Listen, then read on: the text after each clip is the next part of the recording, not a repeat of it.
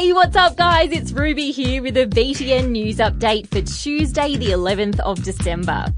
First up, remember the other day when I told you about NASA's spacecraft Osiris Rex that's just touched down on the asteroid Bennu?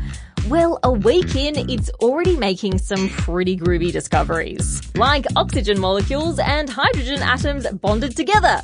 The reason that's a big deal is it means that at some point over its extremely long life, Bennu interacted with water, or was part of a bigger asteroid that had liquid water on it. These samples that Osiris Rex is busy collecting will be brought back to Earth eventually for scientists to have a closer look at.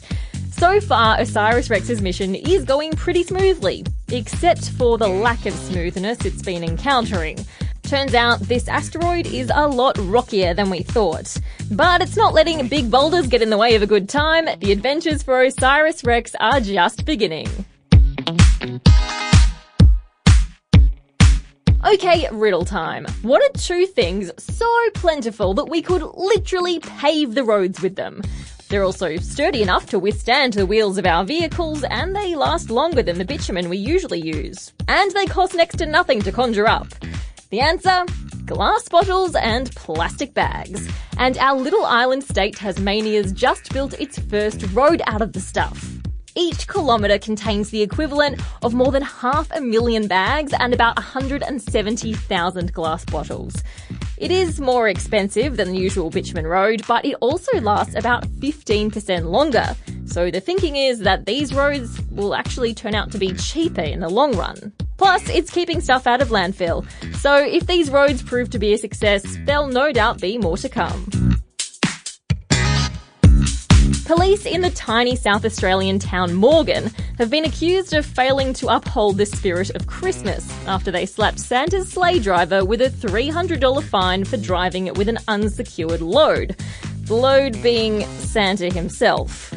After the town's annual Christmas pageant, the sleigh, which of course here in the land down under was actually a ute, was making its way home after the pageant wound up, with Father Christmas hanging out in the back, when it was stopped by police.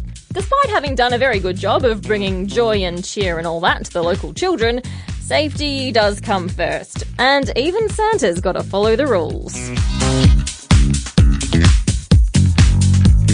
And finally, Hawaiian monk seals are giant, adorable, super chilled-looking, roly-poly creatures that are like the furthest thing from mischief makers you could imagine. But over the last couple of years, 3 or 4 of them have landed themselves in a very strange, uncomfortable-looking situation. They've been getting eels stuck in their nostrils. Yeah, for real. It's quite a sight to behold, an animal with another animal stuck up its nose.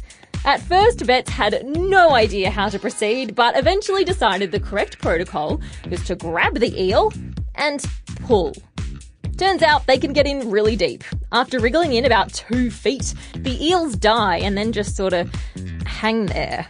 Luckily, none of the seals have met the same fate. Once the eels are removed, they seem to make a full recovery. But the question remains, how and why does this keep on happening? One theory is that the eel mistakes the nose holes for a nice little bit of coral to hide in.